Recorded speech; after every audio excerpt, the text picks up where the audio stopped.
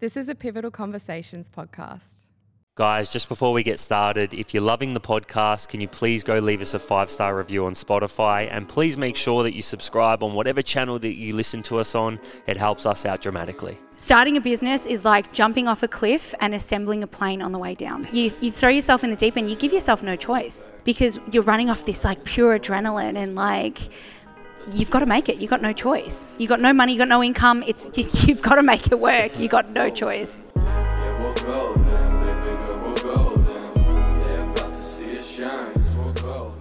Effie, welcome to the podcast. Thank you for having me. We got there. We got there. I know. After my disastrous traffic run. Richmond. Punt Road, peak hour, don't do it. Yeah.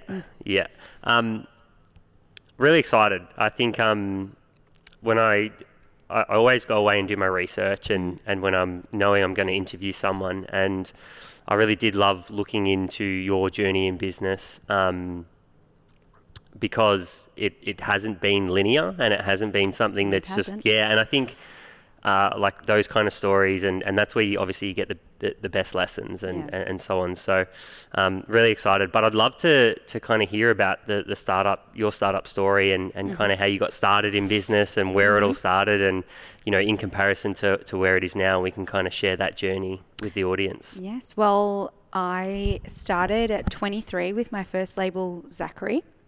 So I actually had no prior experience or understanding of the fashion industry. I didn't study. I did have some experience in that my family are tailors, but it's a completely different beast to what I was looking at. So I was studying photography and I dropped out, much to my mother's dismay. And then I was studying public relations and I dropped out of that. Again, to my mother's dismay. And then I was like, I'm going to start a fashion brand. And my mum was like, God. And from there, so I went into my dad's workroom. So he's a tailor. And I just said, look, I want to start a brand. We had no prior knowledge of how to do that sort of thing. And we got started.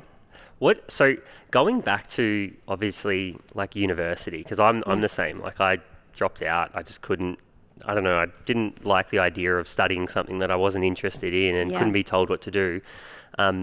It's obviously, we're kind of into an age now where it is very different. Like university isn't actually being seen as an absolute necessity anymore. Whereas back then it was. You had to, and you had to make a decision.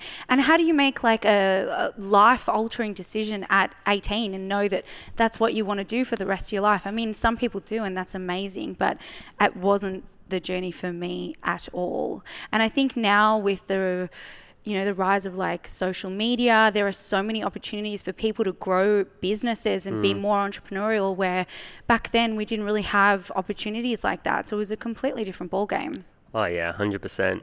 I think social media is definitely playing such a large role in that. But in terms of that process of knowing that you wanted to start a business, like if you can kind of think back to then, what was like the driver to doing that? Was it the fact that you were passionate about something, that you had an itch, or was it more of, I think I want to start a business, and you weren't sure what kind of business it was? I think I've always been a really passionate person, very driven, very ambitious, and I don't like being told what to do. So I mean, it didn't leave me with many options, but I think for me, I've always had that drive to be my own boss. And I know that's not for everyone, but for me, that it was just something instinctual. Yeah, it's interesting. Like I find the choice to start a business usually is that instinctual choice. Like I'm the same in terms of went to uni, dropped out, didn't know what I wanted to do, but also realised, why am I dropping out? And it's overwhelming, right? You feel so lost in that, like what am I doing with my life? I've dropped out, and it can be really overwhelming. And then when you start a business, I think that's just as overwhelming. Well, I heard this quote, and it's always stuck with me, which starting a business is like jumping off a cliff and assembling a plane on the way down. That's so and true. that always resonated with me because that's exactly what it's felt like, particularly in the early days, because I think, you know, you don't have momentum. So you don't have clients, you know, you're kind of setting everything up, you know, your office, your space, like, you know, whatever it is. And it's like, what if this doesn't work? What if I'm doing this for nothing? I haven't had a client in like 2 weeks. Like, you know, what am I doing? You know, should I just get a job somewhere? It's safer. I've got bills. I've got this. I've got that. Like, and I think the thing is like, as you get further and further into business, you realize that everybody's just winging it. Totally. Like, you know, to a certain extent, until you build your processes, you kind of get everything into tact. But in the beginning, like if you think back to it, it's like everybody's winging it at that point. Everyone's winging it. Unless it's like your second or third rodeo. But well, like I said, I had no idea how to manufacture dresses. So I was figuring that out. And that was a huge, I guess, part of my journey, and what led me to some of the places in my journey was not having that knowledge and understanding. So Zachary the label, that was your first business. Mm-hmm. Do you want to tell us a little bit about that and kind of, you know, what it was, the process that you were kind of going through? And so I actually started with a friend. I called upon her. She was a pattern maker, and I said, hey, can you do some work for me? I'm going to do some designs. So she sort of came in. I didn't have a big budget, obviously. Yeah.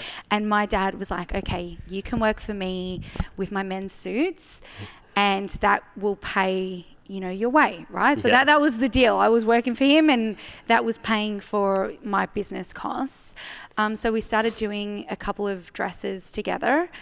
And then I literally I would put it on my Instagram. And this is like, you know, back in 2013, early days. And I probably had like 2,000 followers. Like, I just put one on. I had no stock, I had no nothing. And I was like, okay, if anyone wants one, it's $90. Like, you know? Yeah. And like slowly we built the momentum from there. But the manufacturing side of things was really interesting, because what I didn't know is that stretch fabric is such a beautiful beast. And it was a difficult one to navigate, because without getting too technical, because I know not everyone's into I was going to say, I don't know what that is. But basically, if you think of a stretch garment, like my top, for example, the thread has got to stretch the same amount as the fabric. Yep. If it doesn't, there's a breaking point. And that is a faulty garment. Okay. Right? And not a lot of machinists are experienced in that field. So they will sew with incorrect thread tension. Threads break. You got holes in your garments. You got problems. So that was a real big challenge for me early days, was managing local manufacturers, because we started locally, educating them when I had no idea myself. Yeah. And getting that garment to a point where it was, you know, perfect for my consumers. Wow. And so in regards of like, so that's obviously the technical side. And I think that really talks to the fact that like when you are starting a business, there is so like, and this is again, kind of one of those points, but like, I want to like pair that with the fact that you also were working at the same time. So like, you know, can you talk about that journey? Because obviously as it grew as well, you could kind of, I feel like that's always the way in a sense, like especially when you're starting something with no money, no budget.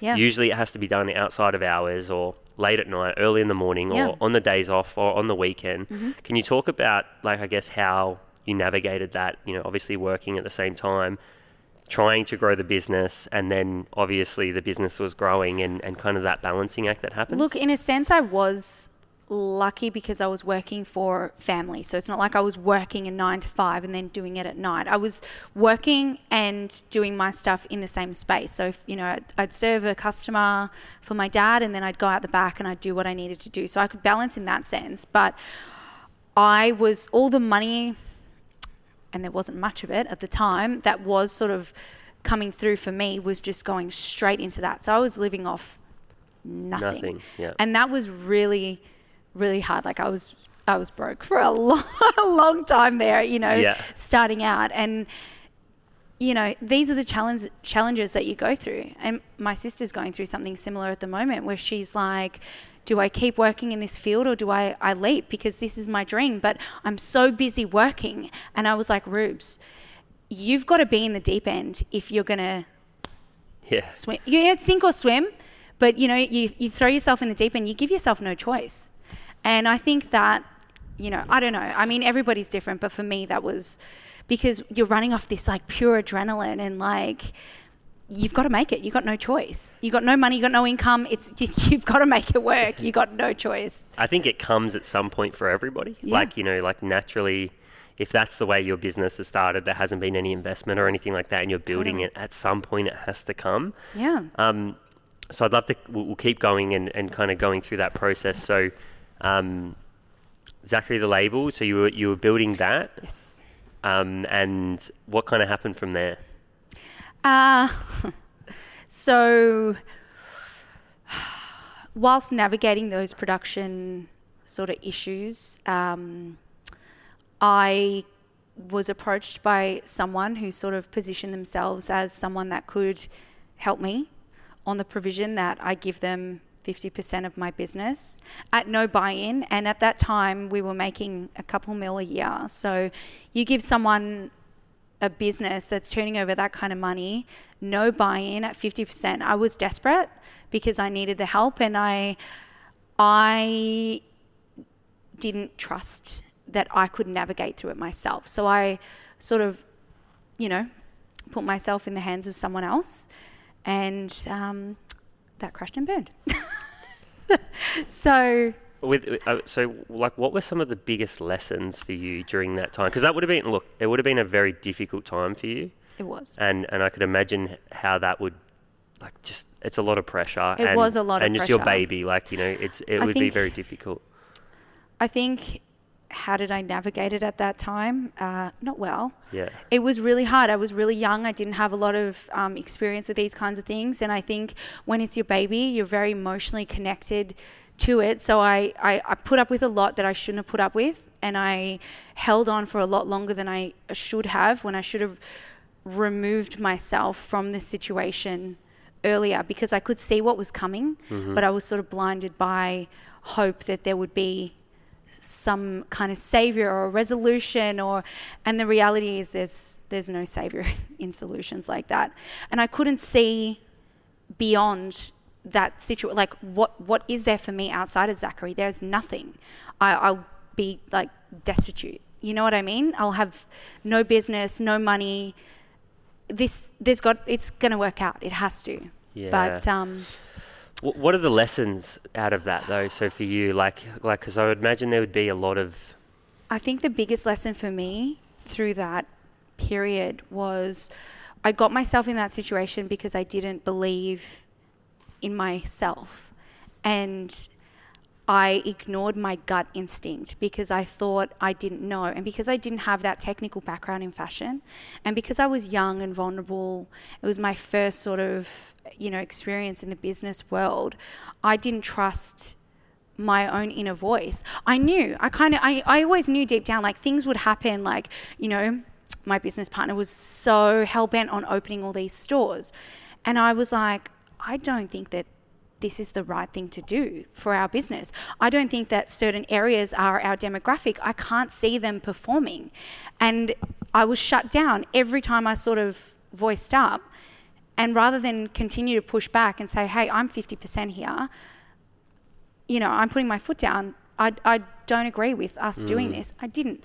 And I let things happen like that I should have been tougher on. So for me, coming out of that as someone who was really vulnerable and then going through an extreme amount of loss and, grieving, it's like, I can't explain it. It's like this fire was ignited in me after that.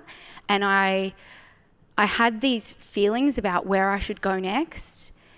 And I think hitting rock bottom, and I really did hit rock bottom in that process after the business, I really did soul search. And I read this book. I've referenced this in a couple of podcasts. It's called How to Heal Yourself When No One Else Can. And basically what it asks you to do is to write down what is preventing you from living your truest, deepest light, right? And you got to be really real with yourself. So, you know, I was writing things like, I don't trust my inner voice enough, and I have put myself in situations that have made me vulnerable because I didn't believe in myself and stuff like that, you know. And I remember that day just writing everything out, and it was so confronting to see it on paper, and I've never cried so much. But in that period of solitude, I think there were about 5 months where I was in between businesses. I was home every day. There were things going on with obviously lawyers and all that kind of stuff. I basically spent that time pacing up and down the backyard in my bathrobe. How old were you when this was going on? I was 27. Wow. Yeah, it was really hard. But in those moments of solitude and really sitting in the darkness was where I realized exactly where I had gone wrong. Mm-hmm. And I come out of that experience, I knew where I thought I should go, and I was like, I'm not ever ignoring my gut instinct again. I'm going for it. And that's when I started my next venture. And that is where ultimately I found the courage in myself to listen to the voice within. What do you think it is and maybe you can talk from the experience, that why people don't trust their instincts, or why, you know, it's going to be different for everyone, but even just from a business perspective, like fear. And I come out of that experience, and I now, when I'm faced with a decision, I always think about the decision that I'm making, and I ask myself, am I making this decision out of fear, or am I making this decision because it serves my highest purpose? Mm-hmm. And sometimes I'll catch myself making a decision out of fear, and I'll stop myself at that point. But it's that moment of consideration that I think takes that insight that, you know, some people can't identify. I couldn't identify until I'd gone through that experience. Fear in business, you know, fear in any circumstance, but fear in business can be so overwhelming that you make decisions that go against your better judgment because you're so scared. And you bring those thoughts to yourself, of course, right? Like you manifest and them. You kind of spiral in these, like, what if this happens? What if that happens? What if you know, after I lost everything, like rock bottom was a beautiful place because I could not go any lower than I was. I'd lost everything, all my savings, you know, I was being sued, like, I can't tell you what I went through. Yeah. But I'd lost it all. The worst had happened. It was in the papers. Everyone knew. Like, what could be worse than that? Yeah, you know? That's a really rough time. Yeah, rough. But I look back on it fondly, which is really strange. Well, I mean, and that's a good lesson, right? Because it's usually those, like, I can look back at a really rough time in my life and say, well, that made me. It does. Yeah. It makes you. And, like, touch wood, but, like, it's like, you know what I mean? Like, it's like if I can get through that, then totally. I'm much more confident in my ability to get through anything from here. Yeah. And you know, you often can reflect in those moments and be like, well, where I am now and there, like, I'm so great. And you also, I think that's where you can, you know, gratitude's born in those moments. Absolutely. Right? So gratitude, humility, strength and character all come out of these tough life experiences that obviously, you know, you don't want to go through, but I think in some instances they're necessary. Oh, 100%. And it's made me a tougher businesswoman. Like, I do not take shit now. Yeah. Am I allowed to say shit on here? Yeah, 100%. And so then the new ventures. Yes. And the new businesses. Do you want to tell us a little bit about them and kind of the mentality going into them? Because I'd love to hear about that. Obviously, you've talked about rock bottom, learning so much about yourself. What was it like the moment when you decided to go, no, I'm going to get back into this, I'm going to go again? So I think when everything sort of cleared, because obviously I was quite consumed with what was happening legally and all of that with the administration of the business.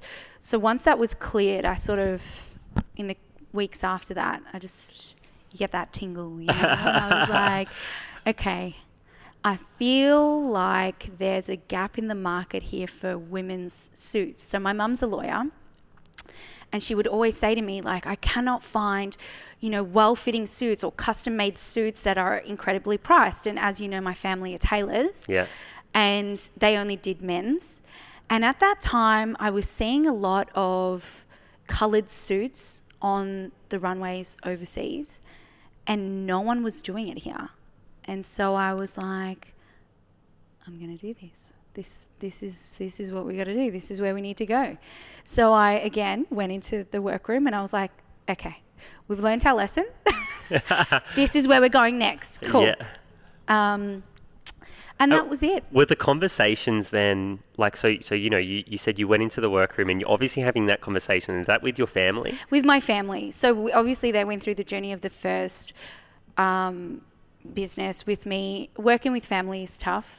And I've learnt a lot of lessons through that. But ultimately, what I did learn is that your family's always going to be there for you, no matter how much you fight and how hard it can get. So for anyone that works in a family business, you'll know exactly what I'm talking about. But everyone was on board, and they were like, let's do this. My next challenge was going to be, okay, how do I fit a women's suit, because I've got no idea about that. Yeah. And also, how do I get my staff to manufacture a woman's suit and get the blocks and the fit right? So when I started out, our tailors, like, they make men's jackets and pants, so they weren't allowing enough room in the bust for, women have a curve, we've got a bust, men don't. And our pants, we don't need the extra room. So, those pants need to be recut. So it was training them, to, make the blocks and just change the way that they produce things. So that was my next challenge. But we navigated through that pretty easily. And then a couple of months later, Base was born as well. So that was a friend of mine who was incredibly supportive through the period of the whole Zachary administration and journey, was like, those ribbed basics that you guys used to sell, they would always sell out. And he knew that, one, it was a really strong seller, and two, that we had some stock that was not paid for with a factory that we had overseas. So he was like, let's buy that stock. Let's start a business model around those ribbed basics. And I was kind of like, look, I've been through a lot. Like, this is a lot right now. I don't know if I can take it all on. But he was very persuasive, and I'm eternally grateful that he was, because we're here now. And that's been a whole other journey that's been incredible. So it seems like I think obviously successful businesses are built on customer needs. Yeah. I'd love to know, is that something that come natural to you, or how do you think about the market? Yeah. Like, when you're kind of going through this process of going, well, we've got to develop a product, or you get an idea for a product, what's the process you take it through to say, okay, we're going to go through with this, or we're not going to go through with this? I think the thing is, for me, it's like I've always been my own consumer. So I when I started Zachary, I could never find... So at the time, there were only brands like Cook-Eye, which was really basic, really simple, and like Manning Cartel, which was like really expensive and unaffordable. So I could afford Cook-Eye, but I wanted Manning Cartel. And I was like, okay, I've got to give people an in-between here. I saw a niche. And I think that's the thing, is you've got to identify a niche. And for me, I guess I've got a pretty solid understanding of how girls want to look and feel. And I've never wanted to be that brand that is so overpriced that they can't afford to look how they want, to look and feel. And I couldn't afford to as a uni student. So that's what I wanted to give my consumer. I love it. I think there's the entrepreneurial instinct in you that can kind of see these needs and then really go after them. Yeah. But I think the idea of understanding the customer, and then looking at what their need is. What do they need? What are you giving them that's different? What are you giving them that they can't get somewhere else? That's a great way to put it. So, I'd love to, apart from the obvious with the contrast between the first time in business and the second time, was there things that you were picking up the second time around where you were, you were able to say go a bit quicker, or you were doing things a little bit differently that helped kind of, accelerate the process, or at least build a really good foundation? Look, I think the thing was I built the framework with Zachary and I knew how it worked with social media. What I did identify, social media is key in selling women's clothes, in my perspective, for my demographic. And what I was seeing when we had Zachary was that we had this huge page. We had 270,000 followers, but we weren't getting incredible interaction. And then I was looking at influencers' pages that had the same amount of followers or even less, and they were getting incredible interaction. So I was like, okay, taking my experience with that page and looking at what's happening on influencers' pages, how can I fuse the two and basically fast track this and create like this engagement on social media that a brand doesn't get? And that's why I called the brand Effie Cats. And I think giving the brand my personal identity has helped fast track the business so much quicker, because people connect to a why. Mm-hmm. And I think people really connected with my why, and that helped us to build that business from a social media perspective. And that was incredible. And obviously having extensive experience making every mistake under the sun with manufacturing, that helped not make those mistakes. So with the two, having the social media experience and knowledge, and then having that more solid understanding of manufacturing, I could just bypass all the issues that I had and teething problems that I had the first time round. Social media is such a beast, but I think it's also something that, like, I'd love for you to touch on your perspective of it and how do you utilize it and how do you use it? Like, because that's a massive pain point for a lot of business owners, trying to work through that, trying to understand it. Well, I think it goes back to, what are you giving people that's different? People, I mean, you see, like you see a lot of, for example, beauty brands that they'll do a photo shoot with a model and they're posting, she's got beautiful skin, or product smeared on her face, and there's photos of bottles and whatever, but how many pages are there out there like that? So what is your page offering people that's different? And I think with me, one, it's solving a need. They want to buy dresses that make them feel amazing and they know I'm giving it to them. Two, I've just lost my train of thought. So they're connecting with me personally. And I think, again, it goes back to that why. They want to connect with the person. They want to connect with the journey. So that, I think, is a killer combination. And then I think the other thing is as well, understanding and really looking at, like I just drew on that example of like beauty pages, right? They're great, stunning images, really professional, but why aren't people engaging in them? And if they're not engaging in that, then what are the sorts of images that people are engaging with? I do that all the time. And I look at other brands, other influencers, and I look at the things that have the most interaction, and the little sort of tips and tricks that people use to engage people. So like one of them recently for me is, and this went viral. So I posted 5 outfits. So it was a carousel post and I was like, 1, 2, 3, 4, or 5, like which look is your fave? I got 1 million impressions on it. Wow. 24,000 likes, 11,000 saves, 200 and something comments.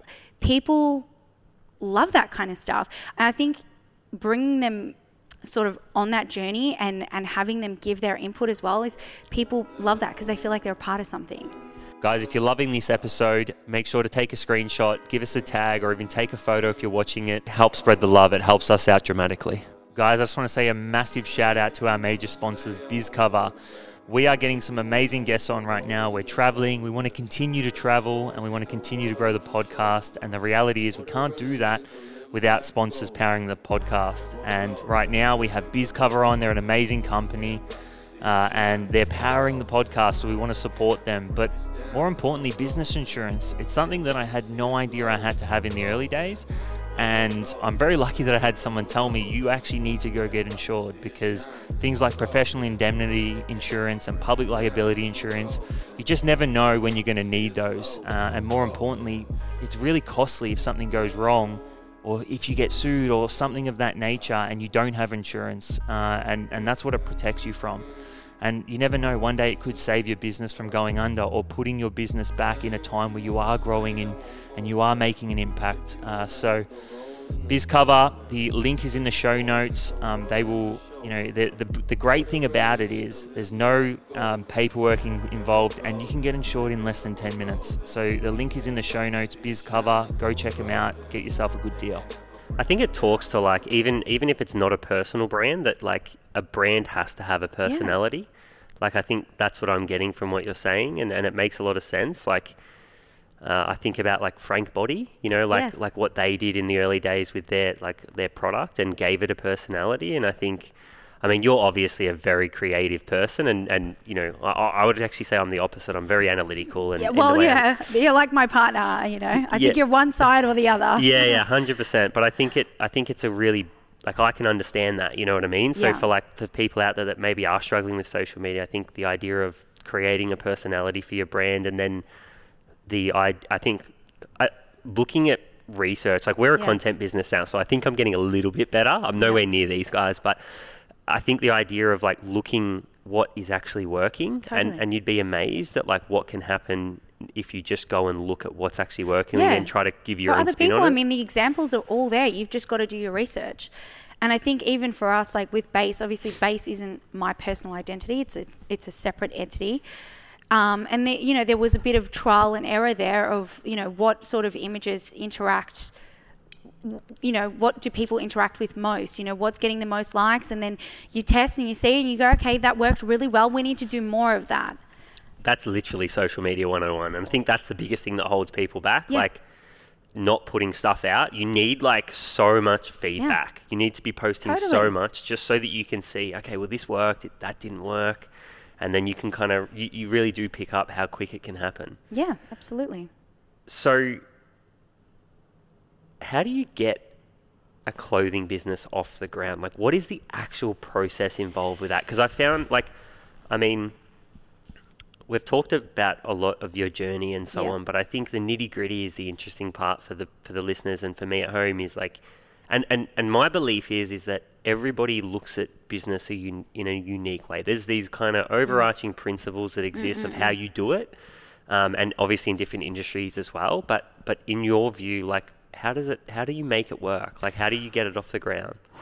Is it social? You're obviously social media. That is extremely important. Yep. So that's one factor, and then you've got the other factor of manufacturing garments. And I guess for anyone who's studied, they've got an understanding of how to construct a garment, how to create patterns, and then I guess you send off your garment overseas, or you give them to a local manufacturer with their patterns. It's local manufacturing and overseas manufacturing is two completely different processes.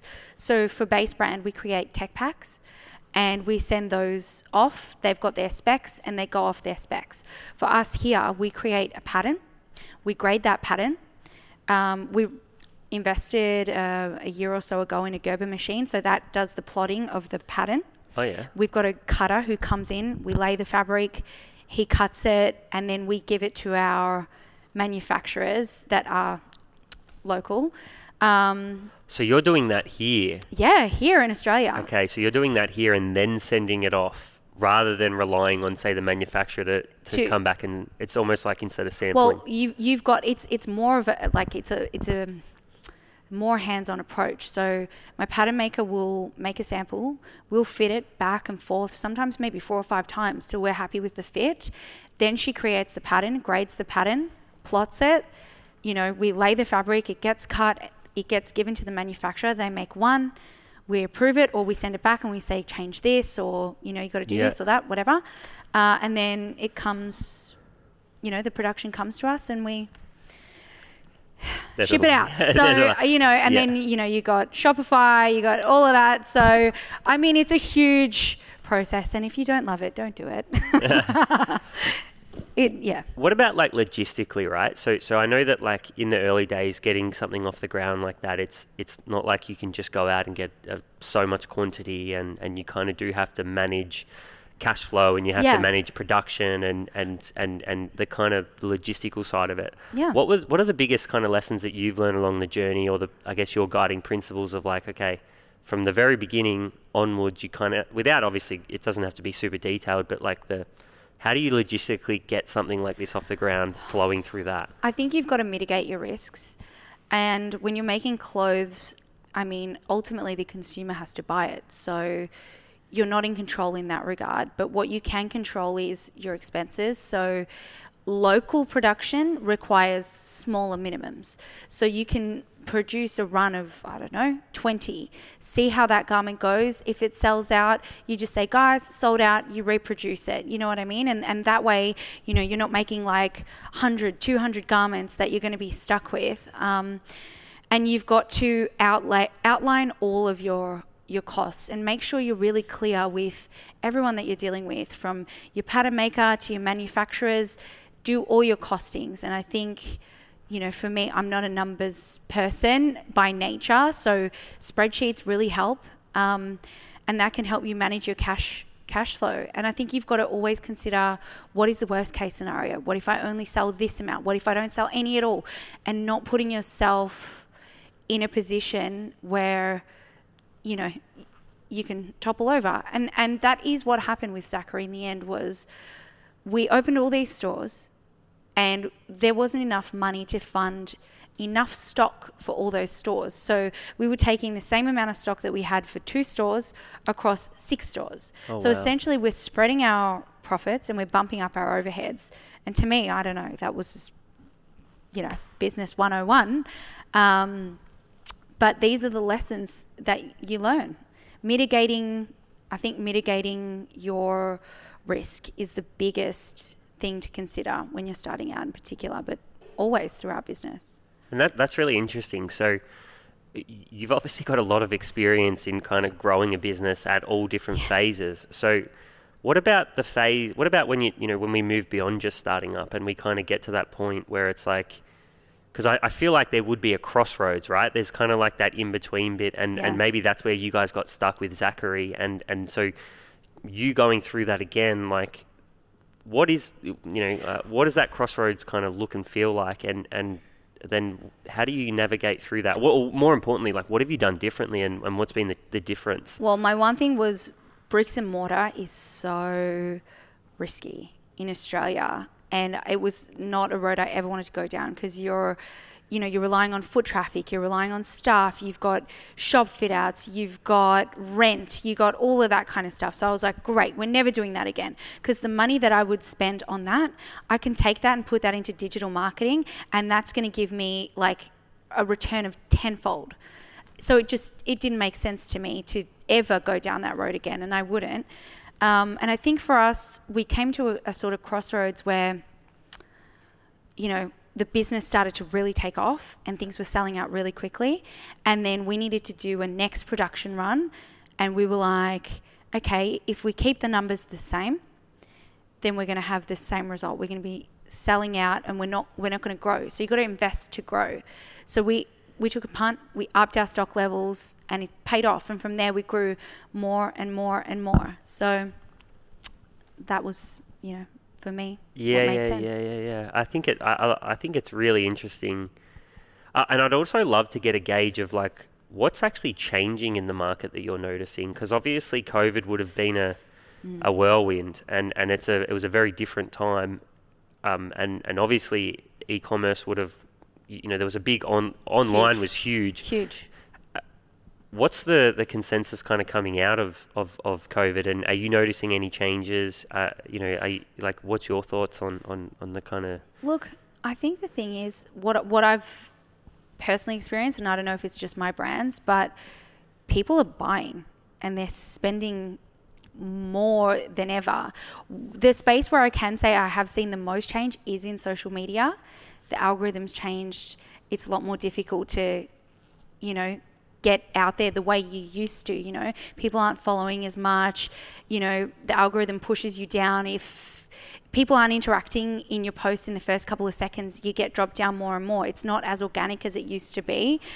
So I think definitely investing your money in different avenues online is really important now as things have changed. And also influencers. Like, we used to have a much stronger response with influencer placements that we're not having anymore because of those changes in the algorithms. So we've had to shift and pivot our strategy.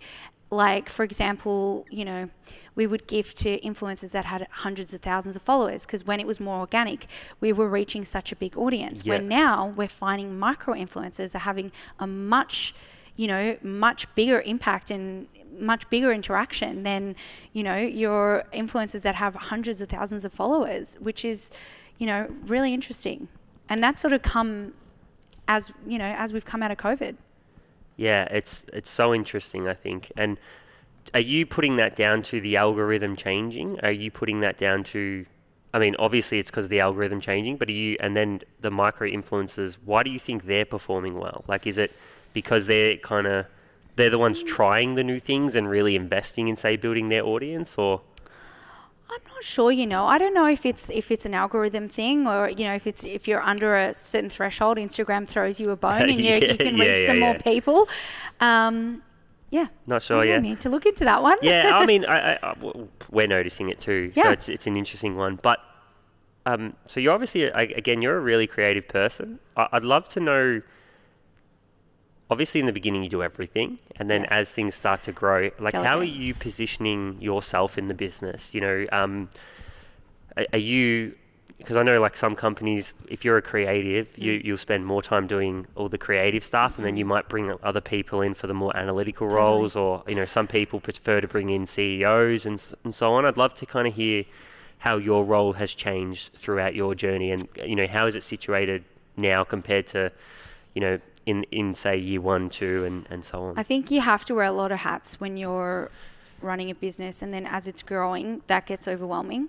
And I think it was Steve Jobs that said that he hires people who are smarter than him. And so for us, as the business has grown and we've been able to afford to bring people into our team, I've identified the key areas where we need that staff and people that are incredible in those roles. So now, for example, for Base, as much as I can shoot content, I can, but designing now, when we're, making so much more product and things are moving a lot faster, and doing social media and then, shooting all the content, it's all a lot when both brands are so demanding. So I've found the most incredible social media girl, and she is shooting our content. We now have a marketing manager who's, she's done a marketing schedule, and she liaises directly with our the company that does all our digital marketing. So she's got a marketing calendar that she provides them, and every week she is giving them the imagery that they need, and liaising with me and saying, hey, this is what I need this week to give the agency. I need video, I need, stills, I need all of that. And then I'll work in between her and our, social media girl who's creating our content to make all that work. Yeah. So it's a whole operation. Yeah. So 100%. So getting people around you, that are obviously really good at the jobs you're doing. Are you noticing, or have you noticed that with your businesses, there's certain roles that always come before others? So, like, because as you're growing, obviously the demand of your business. So is it something that you're like, that marketing is the first thing that you're outsourcing, or is it? No. No. Our first thing was to hire an operations manager.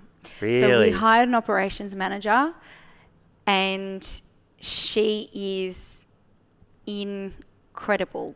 I think her name is Kate, and she has the qualities that both my business partner and I, like, we possess, certain elements of what she's got, but her sole focus is on these little things that we can't do. So she took our website, she's optimized it, she has streamlined, she's gotten involved in the production process, streamlined the way that works, and she's sort of the one that was like, okay, now we need a marketing manager, now we need social media, and worked with me on, okay, what are the things that we need, how can we implement them, and just help me. I think when you're a business owner, you can get quite overwhelmed, and having that person there that can look at it from a non-emotional, objective perspective is the most important thing. And especially in what you guys do, like, it's such an operationally heavy beast. Yeah. You know, like it is especially, and as you're growing, like I feel like a lot of the mistakes would come on the operation side rather than the marketing side. Absolutely. And I've always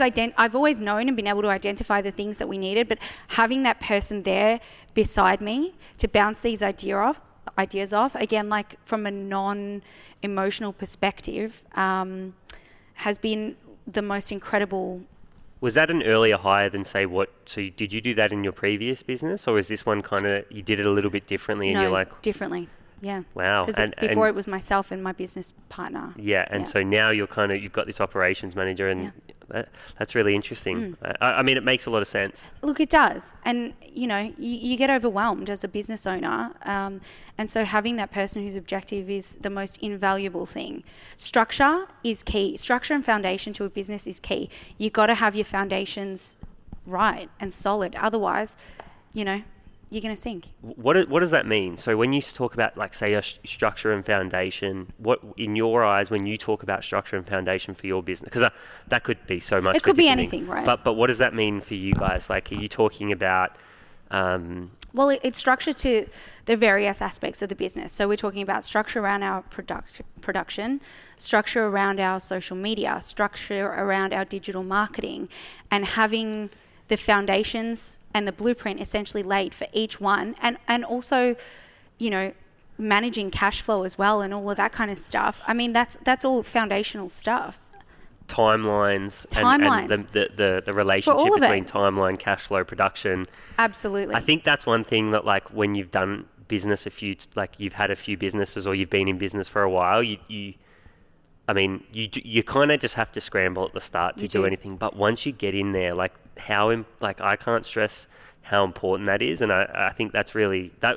When you said foundations, I was kind of like, I think that's what you meant. But the idea of just getting those things in order and really planning everything out and getting ahead. I'd imagine in what you do, being able to be ahead of time would be just so important. Look, it is. And I think the thing is, for me, as things have started to move so fast, I still need to remain creative.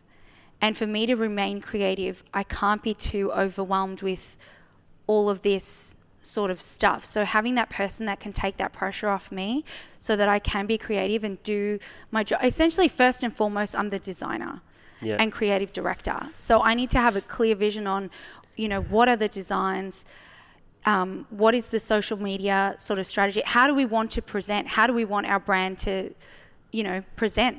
And that has been the biggest thing. Yeah, I could imagine, especially being a creative person. Totally. Like being able to bring those people in that just allow you to do what you're really good at is something that would just be so valuable. How do you manage your time, though? Because that's a totally different ball game now, because you're running two brands, and I would imagine that you're getting pulled in so many different directions. Like, what are some of the things that you do to stay efficient and keep on top of things? My biggest thing is making lists. I know it sounds so simple, but just making a list, because things get thrown at me all the time. You know, I'll get an email, I'll get a message that I can't attend to in that moment. So I'll make a list, I'll put it on my list, and then I go over my list every day and just make sure that I've gotten through everything that I had to get through. It's super simple, but it is. If you see my phone right now, I've got like a notes section. Yeah. I've got the different section or the different brands, and just this for that, this because for that. Because it gets overwhelming, and then you sort of get flustered, and you're like, oh my God, I had to do that, and I had to do this, and I had to do that. So making a list to me was the simplest and most effective way to get on top of that. Yeah, definitely. Especially running two brands, I could imagine that they would get pretty long at times. They do. Awesome. So the last part of the podcast is quick fire. And so we use these. I have to always preface this because it's not quick fire. Like, it's not like you're on a time span. Some people joke and say it's slow fire, but they're just kind of broad questions, and you can answer them in any way that you like. You don't have to stop speaking. I do have to press that, because some people will say like 3 words. And Okay. So the first one is one piece of advice for your younger self. Trust your gut.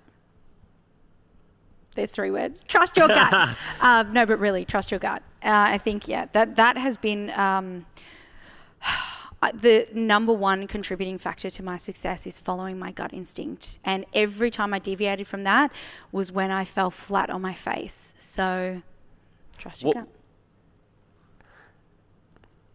So there's so obviously you've learned that and from your experiences, and then there's also like people that can turn, like a lot of people say that your gut's not always right. No, like, it is.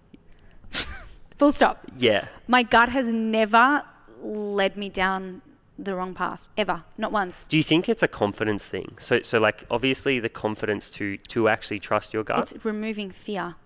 And again, if let's just say my gut's saying something and I might question it, I ask myself that question of, am I making this decision based on fear, or am I basing this decision on the fact that it's serving my highest purpose or my business's highest purpose? And then that's what gives me the clarity to sort of navigate one way or the other. I really love that. That's super valuable. Yeah. A great question to ask yourself at all times as well. Yes, always. In every aspect of life, I think it's applicable. So what advice would you give to someone who's just thinking of starting a business? What advice? What advice would you give to someone who's just starting in business? Be resilient. And I think the thing is weathering the storm, and the storm can come in so many different ways, whether it's financial pressure, you're not busy, or, just loss of like motivation or hope. It's weathering the storm. There's so many times where I was literally in the bathroom in the fetal position crying, thinking like, this is it, this is it, I'm done now, and pushing through those moments. And I actually remember, I think it was a production issue that we had. It was a really big one, and I was just like, I was so overcome with anxiety, and I was like, I think this is it. And I remember thinking in my head, push through this, because this is where greatness is born. And I did. And I'm here. So that is the biggest piece of advice that I can. It's in those moments where everything is overwhelming, everything seems fucked. Yeah. You learn push so through much about because yourself. that's where greatness is born, and often it's not the people that are the most brilliant or the smartest or whatever. It's the people that persevere, the people that actually believe enough in themselves to keep going, that make it. I think it was Bruce Jenner. I was having this conversation today, Caitlin. I watched the documentary, and Caitlin was saying that when she was competing and her competitor, I think it was a Russian guy, I can't remember his name for the life of me, but that competitor was so much better than her. And she was like, I worked day and night. I trained. I had my goals set. And she because her mind was so focused on being the best, she became the best. Not because she physically was better. She wasn't. She trained that hard, and she had her mind so intent on being the best that she became the best. And that's incredible to me. Oh, 100%. And I think especially business. Business is the great teacher. Yeah.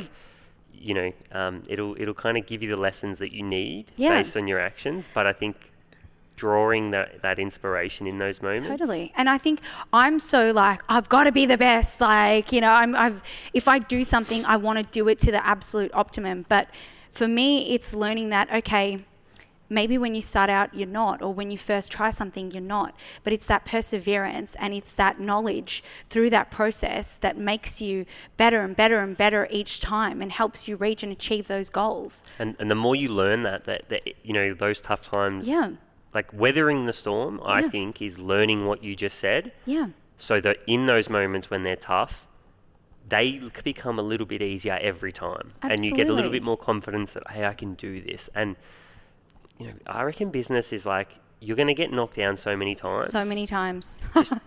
Just like last. Just get through it. Just weather the storm.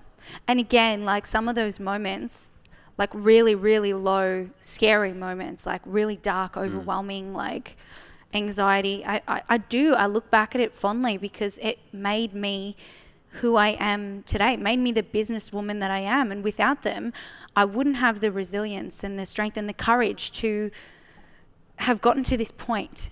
So don't be afraid of that. Lean into it. I love it. So this is kind of like, we might have the same answer, we might not. If we do, that's fine. What's the most important trait that a founder must have for success and why? Yeah, I think resilience. Resilience? Yeah, definitely resilience. Love it. That's all right. Okay, and then so what's one piece of advice you would... Also, sorry, I will say one thing. I think a lack of ego I have seen so many people in business let their ego cloud their judgment because they've got to know better, or they don't listen to someone who's working below them, or, you know, and they're making decisions based on ego and not actually from a perspective of this is what's best. Then they're not seeing their judgment is clouded by their ego. And that is something that I witnessed working for other people, and that is something that I witnessed working with people. And I always promised myself that I would never let my ego cloud my judgment, because you lose. And I think as a business owner, someone who's really successful, you've got to be able to remove ego to make decisions that are sound for your business. Yeah, I think great leadership is the ability to or great leaders don't have ego.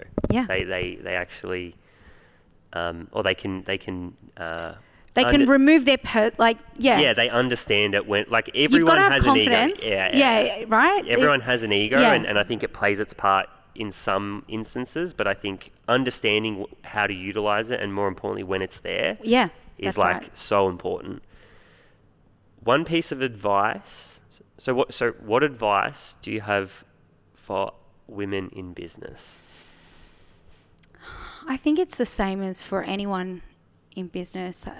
Everything that I sort of touched on about, resilience, and I guess, courage. What else did I touch on? So many things. But it's the same for me for women that it would be for anyone in business. Is that an important message? Like, because I mean, where that question comes from is, and this is my belief, is that there's more women coming into business now, and there's a reason that they weren't previously, and we shouldn't shy away from that. But is the advice that it's no different, and that's how we should treat it? Like, what is the advice? I think that's how we should treat it, and I think, sometimes in society that's not the case. And I think for me as a young woman in business, I did have men around me that had very loud voices, and I shrank myself for them. Not for them, but I guess you can become intimidated. And I think the important thing is to believe in yourself and not shrink yourself for anyone, because we're powerful. It's great advice. I think, it's something that we've had some really great conversations on this show about with some amazing women. So I don't know if you know. So do you know Al Roseby? She's the managing director at Country Road. Ah. So she actually mentioned your Effie Cats on... Did she? She's like, we were kind of talking about brands, and she actually said, like Effie Cats, I just love what she does. I love her. I love her clothes. And but we've talked about that topic with her, and it's something that I think it's just important. I think I'm interested to hear what her perspective was on it. She said her perspective was for women to actually be kind to one another, and band together. And I think it is because there's no doubt in my mind that it still exists in corporate worlds, in just business in general. Yeah, like absolutely. we've had Danielle's artwork. Danielle Weber. So she's a couple of factories. Yeah. So, but like she experiences it when she goes onto work sites to do thing. Men just not respecting her for her loud craft voices and what. But I just think, there's a lot of fragile egos out there, and I'm not here to play into that. I'm here to do business. Yeah, but I think it's good advice to get that out there. Well, it's not easy to, I guess, come to this point. And like I said, there were instances in my early days where I was intimidated, but I don't feel that way anymore after all my experiences. And I think, you know, I wish I had learnt it sooner, but I wouldn't change anything about my journey. I love it. Effie, I want to say a massive thank you for coming on the show. You're amazing. I think you are a leader in the way you talk and the way you carry yourself, and obviously with your businesses as well. And so I hope everyone gets inspiration out of this. You know, I think I also think the fact that you went through a really tough period with your first business, and the fact that you're, you know, not only doing it, but doing it successfully and kind of jumping back in the ring is inspirational for people. And I think there's a lot of great lessons there in terms of, hey, you know, you can pick yourself up in dark times and go again. So thanks for sharing your story and your journey. Where can people find your brands and you know, online and you know, where can they find out more about yourself as well?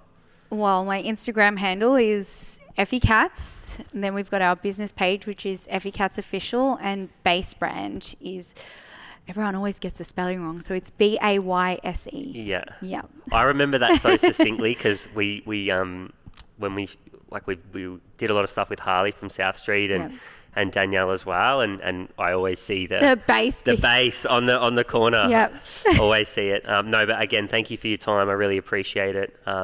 And again, I hope everyone enjoyed it because I know I did. Thank you for having me. Donnie, thanks for putting this together, my man. Thanks, and to our audience, thanks so much for the support. We can't do this without you, so really, really appreciate it. I hope you enjoyed the episode, and we'll see you next week.